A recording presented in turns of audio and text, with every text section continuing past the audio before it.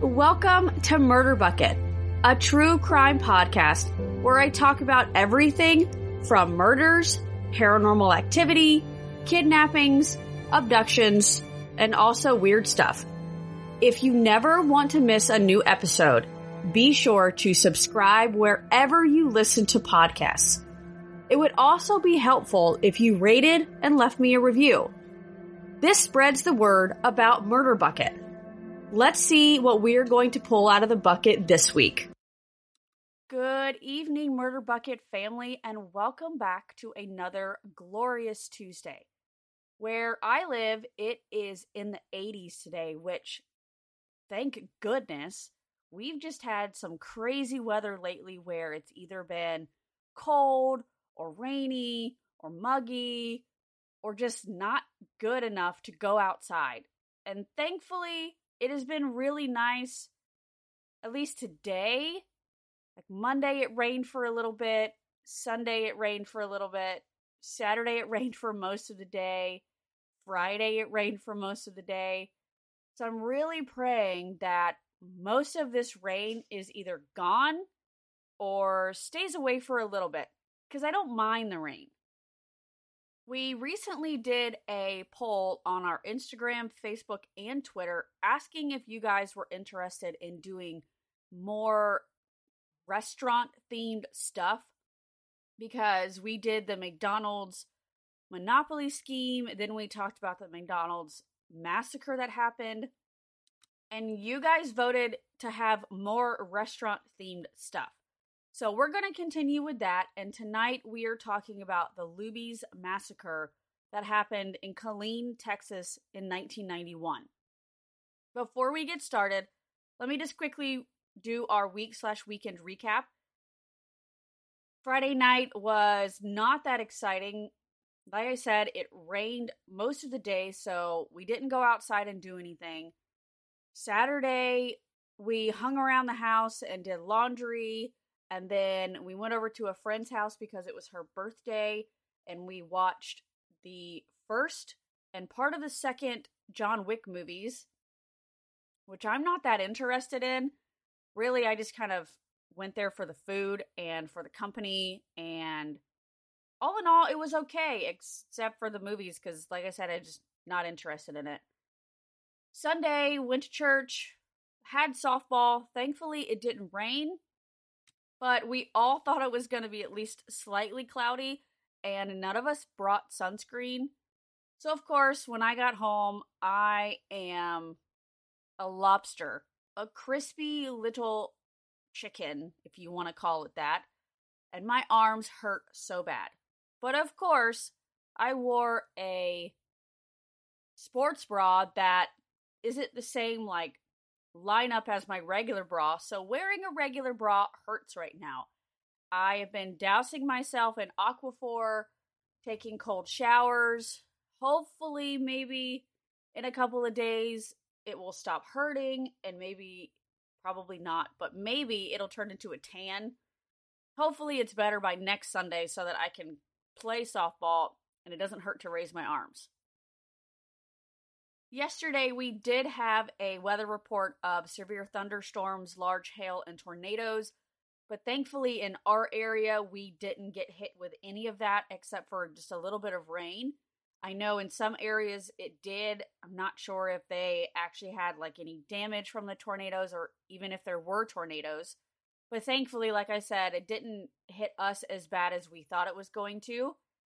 And now it's Tuesday. You're here with me. You want me to stop rambling, so let's get into it. Luby's Massacre. In 1881, the Gulf, Colorado, and Santa Fe Railway extended its tracks through central Texas. They bought 360 acres. They platted a 70-block town on its land and named it after Frank P. Killeen, the assistant general manager of the railroad. By the next year, the town had a railroad depot, a saloon, several stores, and a school. By 1884, the town had a population of 350 people. There were now 5 general stores, 2 grist mills, 2 cotton gins, 2 saloons, a lumber yard, a blacksmith shop, and a hotel. In the 1940s, Camp Hood was created as a military training post to meet war demands. Laborers, construction workers, contractors, soldiers, and their families moved to the area. Killeen then became a military boomtown. The opening of Camp Hood changed the nature of the local economy. Killeen then suffered a recession when Camp Hood was all but abandoned after the end of the Second World War, but Southern congressmen got it established in 1950 as a permanent army post, which is now known as Fort Hood. The population grew from 1,300 in 1949 to 7,045 by 1950. By 1955, Killeen had an estimated 21,000 residents and over 224 businesses. Another recession came in the mid-1950s with troop cutbacks and transfers. This lasted until the end of the 1950s. After the U.S.'s involvement deepened in the Vietnam War, the demand for troops rose, so the town began to grow again in the 1960s. In the 1970s, Killeen developed into a city of 35,000 people and had a municipal airport, a library, and a community college. By 1991, there were 64,000 people living there. Killeen is located 55 miles north of Austin and 125 miles south of Dallas. It is directly adjacent to the largest military base, Fort Hood. Its economy depends on the activities of the post, the soldiers, and their families. Interesting fact, my husband and I lived in Killeen for 3.5 years while he was stationed at Fort Hood before we moved here to Maryland. So why am I telling you all about Killeen? Well, here goes. On October 16th, 1991, 35-year-old George Hennard drove his blue 1987 Ford Ranger through the plate glass window of the Luby's cafeteria in Killeen. On that day, there were well over 150 people inside celebrating Boss's Day, including customers and workers. He drove his truck directly into a table full of diners and then into another before coming to a stop. Many of the people inside thought the crash was an accident. One customer even ran over to help George get out of the truck. At that moment, George pulled a gun out, extended his arm through the driver's side window, and began shooting. The first victim shot was veterinarian Michael Griffith. George then got out of the truck and began yelling, "All women of Killeen and Belton are vipers. This is what you've done to me and my family. This is what Bell County did to me. This is payback day." Many of the customers ducked underneath tables in hopes they wouldn't be seen. Al Morris, a police detective at the time, recalls the event in an article on kdhnews.com. Al was working an auto theft workshop at the hotel across from the Luby's when he learned of the shooting. He is quoted saying, "I was coming back from lunch and I walked up through the hotel there and heard someone say something was going on outside. I went outside and talked to some lady. I asked her what was going on, and she said there was a guy in Luby's shooting and killing everyone." He states that he ran back to his truck and got his gun and his walkie-talkie. Once he arrived on scene, he could see fellow officer Ken Olson yelling at George. Ken attempted to talk him into putting his gun down, but he wouldn't do it. Al could then hear fellow officer Chuck Longwell communicating with dispatch, so he called over the radio to ask what was going on. He was told by dispatch to stop talking because there was an emergency. Dispatch didn't realize that Al was on scene. He then walked up to the front entrance where George's truck was. He spotted George dodging in and out of sight while Ken was hollering at him. George circled around the restaurant, selectively picking his victims. He screamed at a woman and then shot her.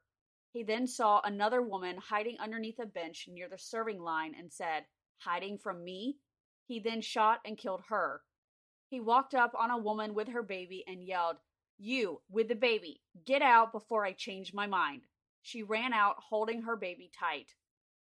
George then came out from where he was hiding and fired a round through the windshield of his truck. Ken hollered at him to put his gun down, but George replied, "No, I'm going to kill more MFers." Al wanted to get a better angle, so he decided to edge around the truck. Once he did that, he realized the grisly scene. He states that he could see dead people laying on the floor. They were all ghostly white because the blood had almost ran out of their faces. George then walked up on Steve Ernest, his wife Judy, and Steve's mother-in-law. He shot Steve in the stomach and then shot Judy in the arm. The bullet went clean through and hit his mother-in-law instead. Al then walked up on Steve, Judy, and his mother-in-law. She was holding her mother and asked if she was gone. He told her yes and then walked a little bit further. He then came up on Al Gradia, who had been shot in the chest. He told him that he was going to try and get help. 28-year-old Tommy Vaughn was in the rear of the restaurant. He stood 6 feet 6 inches tall and weighed roughly 347 pounds. Tommy stood up, threw himself through a window to create an escape route for others. Dozens of people pushed, shoved, and knocked each other down as they made their escape. This drew attention to the rear of the restaurant, and George began shooting in that direction. Everyone in the restaurant remained quiet so people could escape. Al then moved a bit further to get another good angle on George. He fired his gun at him and hit him a couple of times. Ken had also fired his gun and hit him. This is when Al realized that he was out of ammo and yelled at Ken. Ken then yelled over to him, stating, "In my truck, I've got more." Al made the decision to leave and go get more ammo. As soon as he walked back into the restaurant, George fired his gun once more and killed himself. Ken shouted, "He shot himself." Ken and Al then walked to the back of the restaurant and found him on the ground. They noticed that several of the rounds that they fired at him had hit the doors of the bathroom where several people were hiding. Thankfully, none of those rounds hit anyone inside. Here is a news clip from directly after the shooting. In Central Texas, scenes from a massacre, the deadliest mass shooting in American history. This is the CBS Evening News. Dan Rather reporting. Good evening. A man went on a bloody rampage in Central Texas today. He drove a truck into a cafeteria, opened fire on the crowd inside, and then committed suicide. It happened in the city of Killeen, about 50 miles north of Austin. When the shooting was over, more than 20 people were dead. CBS News correspondent Scott Pelley is on the scene. It was just afternoon. The cafeteria was jammed when the killer rammed his truck through a window.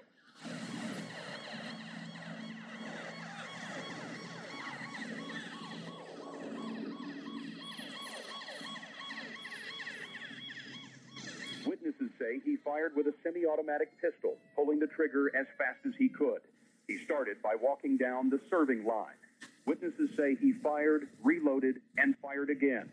He was pretty calm about it. He wasn't like cussing or saying "mother" this or that. He just opened fire. After several minutes of terror, there was chaos.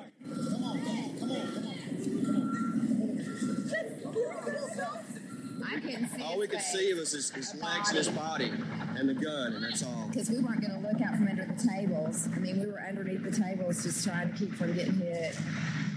And they just kept saying, "He's coming this way, he's coming this way." And someone behind us, who was sitting 2 or 3 tables from the window, picked up a table and threw it through the window or a chair or something. And we just all ran out as everybody fast ran as out as fast as we could. He kept shouting, "I hope all this is worth it. I hope all this is worth it." Texas and Belton, those were the only things that he kept shouting. I hope this is worth it, Texas. I hope this is worth it, Belton. And then as soon as he would shout, he'd start firing again. Just kept randomly on shooting. Shot anybody in his path. I thought it was the backfire from the car at first.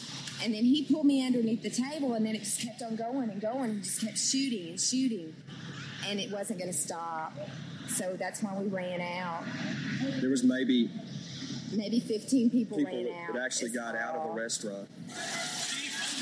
The small city, unable to cope with so many wounded, called in the military for help. So who is George Hennard? George was born on October 15th, 1956, in Pennsylvania to a wealthy family. He was the son of a Swiss-born surgeon and a homemaker. He had 2 younger siblings and sister Desiree. Since George was a small child, he and his family moved all across the country as his father worked at different army hospitals. His family moved to New Mexico, where his father worked at the White Sands Missile Range near Las Cruces. George graduated from Mayfield High School in 1974, and he enlisted in the United States Navy. After 3 years, he was honorably discharged. He then went to work as a merchant mariner, but was dismissed due to possession of marijuana as well as several racial incidents. That same month, his seaman papers were suspended after he had a racial argument with another shipmate. He called Isaiah Williams, a port agent for the National Maritime Union in Wilmington, California, stating that he needed a letter of recommendation in order to regain his papers and rejoin the Merchant Marine. His attempt to be reinstated had been denied. He then spent several months in a drug treatment program in Houston. After his parents divorced in 1983, his father moved to Houston and his mother moved to Henderson, Nevada. George began working at several different jobs that included construction in South Dakota and Killeen, while living part-time with his mom and part-time in a colonial home in Belton, Texas, that his family had purchased in the 1980s, shortly after moving to Fort Hood. At one point, George began stalking 2 sisters, 23-year-old Jill and 19-year-old Jana. They lived just 2 blocks from him. He sent them a 5-page letter in June of 1991. Part of the letter reads this: "Please give me the satisfaction of some day laughing in the face of all those mostly white, treacherous female vipers from those 2 towns, Killeen and Belton, who tried to destroy me and my family. You think the 3 of us can get together one day?" Just 2 months before the shooting, George entered a convenience store in Belton to buy breakfast. The store clerk claimed that he leaned over the counter and said, "I want you to tell everybody if they don't quit messing around my house, something awful is going to happen." A week before the shooting, George collected his paycheck at a cement company in Coppers Cove and announced that he was quitting. On his 35th birthday, just 1 day before the shooting, George had a conversation with his mother over the phone. Later that evening, he went out to eat and had a cheeseburger and fries. While at the restaurant, he watched the coverage of Clarence Thomas's confirmation hearings. The manager of the restaurant stated that George started going off when an interview with Anita Hill came on. He began to scream, "You done bitches. You bastards open the door for all women." After the shooting, Al states that he dealt with nightmares and flashbacks for a long time. He said being in a gun battle and seeing all the casualties caused flashbacks to his time in Vietnam. He is quoted in an article on KDHnews.com saying, "It affected me quite a bit. I was a crew chief mechanic and a door gunner on a Huey helicopter, and I was involved in quite a few tough situations. I got shot down 5 times. I got a bullet through my shirt, but I never got wounded.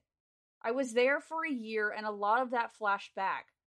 The first month after Luby's, I had a constant VCR in my head, and all I could see were the bodies laying on the floor. There were a lot of dreams at night. Quite a few times I would be laying in bed dreaming, and physically my body would jump completely out of the bed onto the floor. I think a week after it happened, I was getting ready to go to work.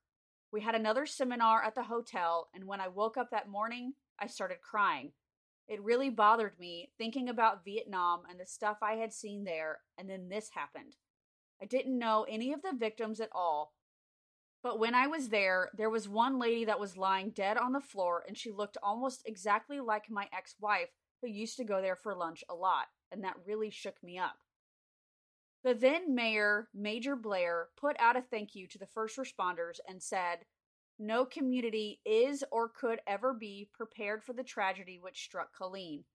Our hope and prayers are that a similar event will never occur in any community." Kirby Lack and his friend Mike were grabbing lunch the day of the shooting. It was Kirby's first time eating at Luby's. In an article on KWTX.com, he recalls seeing a pickup truck speeding through the parking lot. Then, when the vehicle crashed through the window, Kirby saw the man get out and shoot the woman behind the cash register. He recalled seeing George making laps through the restaurant and shooting at random. He is quoted saying, "At first, the restaurant was filled with the screams and cries of other customers, but that quickly changed. When he just kept making laps and saying, 'I'm going to kill everyone in here,' I meant it went deathly quiet. Everybody quit crying. I think everybody was just trying not to draw attention to themselves." Kirby was shot in the lower hip, but during another lap of the restaurant, George pointed his weapon at him again. He shot at him, but instead it went into the carpet just 1 inch from his finger. Pastor Tommy Towers was the new pastor at First Baptist Church in October of 1991. When George crashed through the Lubies, Pastor Towers was in a Rotary Club meeting in the hotel next door. He didn't know anything had happened until he left and saw a horde of people had gathered in the parking lot, as well as a cop he knew standing nearby. When he was informed of the shooting, he immediately thought of his wife, who occasionally dined at Luby's. He didn't know if she was there when the shooting happened, so he raced home and found his wife there safe. He stated that he counseled one detective for at least 6 months after the shooting. Even 3 decades later, he states that his work is far from finished. In an article on the DallasObserver.com, he is quoted saying, "For me, I'm still dealing with the PTSD of a number of people." Pastor Towers played a huge role in the aftermath of the shooting. When the media storm inevitably arrived, he tried to defuse what he said was a tense situation. Colleen wasn't accustomed to that kind of attention, and some of his parishioners didn't enjoy sharing the pews with the reporters. Pastor Towers invited the major networks to film his Sunday service, provided that they didn't interrupt with too much movement. At one point, he was asked by CBS's Dan Rathers if his faith was ever shaken by this. His response? Yes, it was. It's also times like these that my faith is strengthened. These trials are only to test your faith, to see whether or not it is strong and pure. Pastor Towers refers to the Luby shooting as an emotional remembrance that still makes people cautious. Others are still coping with it to this day. Remember the young man who jumped through one of the windows to create an escape path? Well, he interviewed several years later with Reporting Texas newspaper. He talked about how when he goes out, he now carefully picks a seat that he thinks is the safest. He recalls saving lives that day, but does not call himself a hero. A lot has changed for him. He met Oprah, he met Dan Quayle, he lost 130 pounds, and several years ago, he reunited with one of the women who was alive because of him. That woman is Susan Hupp. She has been one of the country's foremost Second Amendment advocates for the last quarter century. In the same article as above, she is quoted saying, "It's funny, because as much as I do Second Amendment stuff, I am not a gun person. I am not a hunter. I'm not into guns. Some people might argue that point, but they'd be wrong. I don't care about guns." Susan was in the restaurant that day with her parents, Al and Ursula Gradia. At the time, concealed carry was illegal.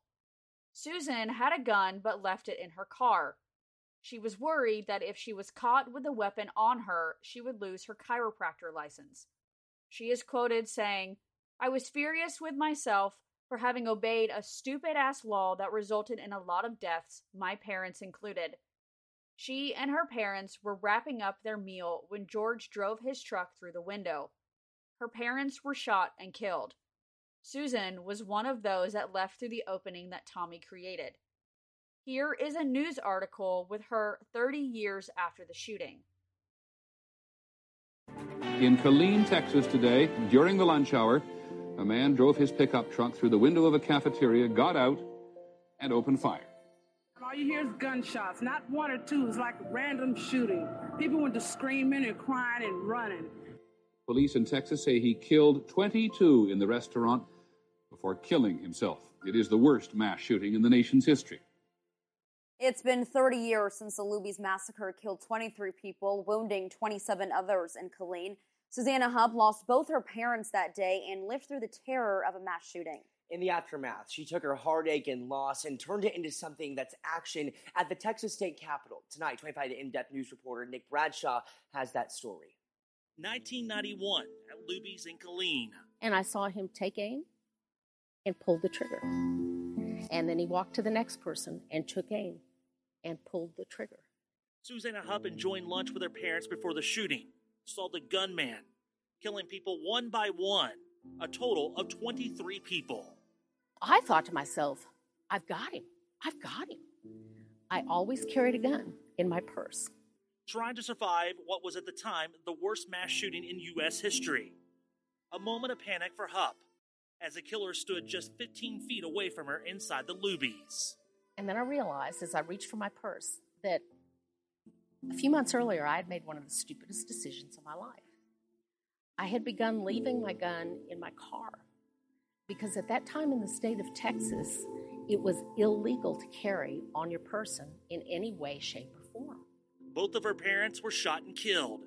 It was that loss which put her on a mission to change laws. I can tell you that I'm not mad at the guy that did this. As he continued, it was obvious that he was a madman. I was angry at my legislators, and I spoke out about it, and that just kind of shoved me in front of the press. People, that is not the point of the Second Amendment. The Second Amendment is not about duck hunting.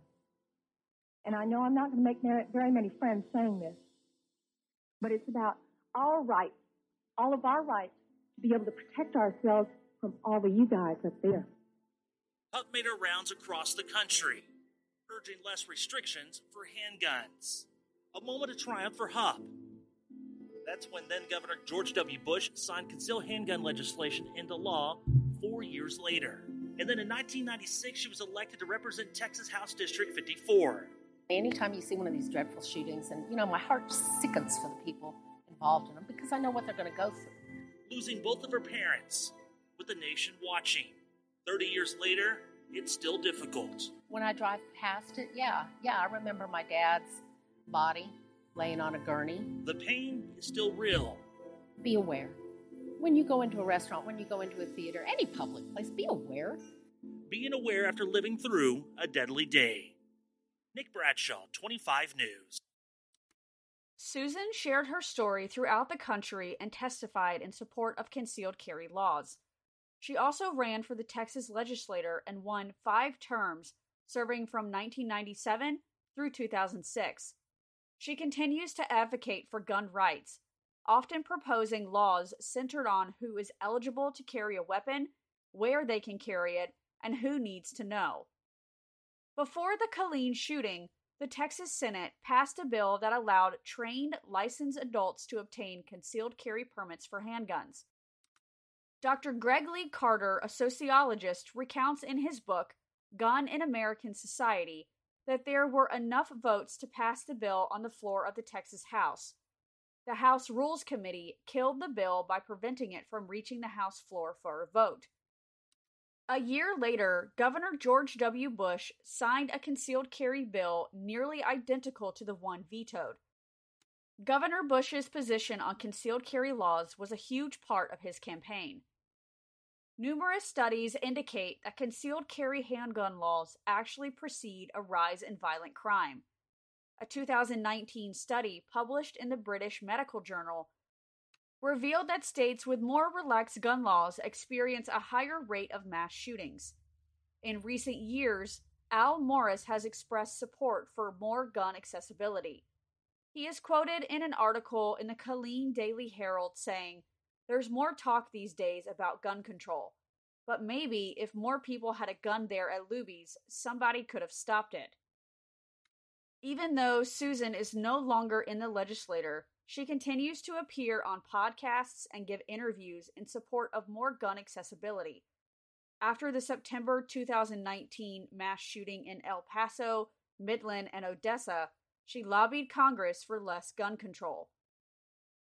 Luby's closed for 5 months before reopening.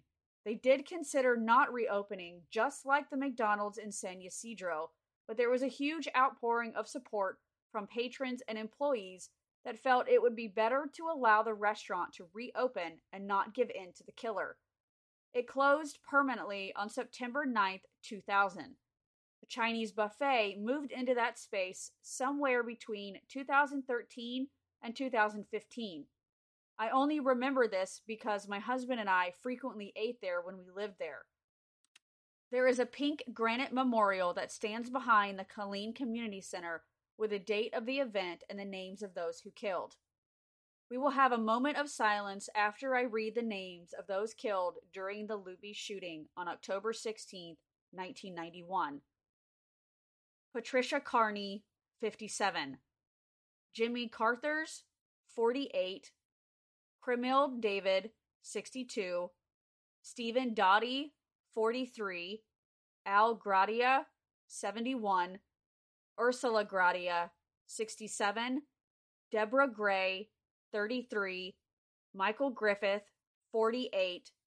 Venice Hinnon, 70. Claudine Humphrey, 63. Sylvia King, 30. Zona Lynn, 65. Connie Peterson, 41. Ruth Pujol, 55. Susan Rashot, 36. John Ramiro Jr., 29. Thomas Simmons, 33. Glenn Spivey, 55. Nancy Stansbury, 44. Olgika Taylor, 45. James Welch, 75. Lula Welch, 75. And Iva Williams, 64.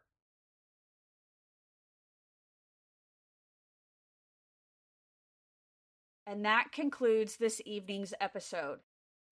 Please take a moment to listen to this promo from my friends at the Deep Dark Truth podcast. I'm Mo. I'm Chip. And I'm Mikey. And we're the hosts of the Deep Dark Truth podcast. An allegedly hilarious podcast that investigates bizarre true crimes, conspiracies, mysteries, and the cryptid dating scene. Because local cryptids want to meet you. Call me Bigfoot, 313-355-3411. Find us wherever you listen to podcasts. Don't forget to rate and review this podcast. And keep searching for the deep, dark truth. I hate when you guys do that. Thanks for sticking around to the end. Be sure to follow me on Facebook, Instagram, and Twitter.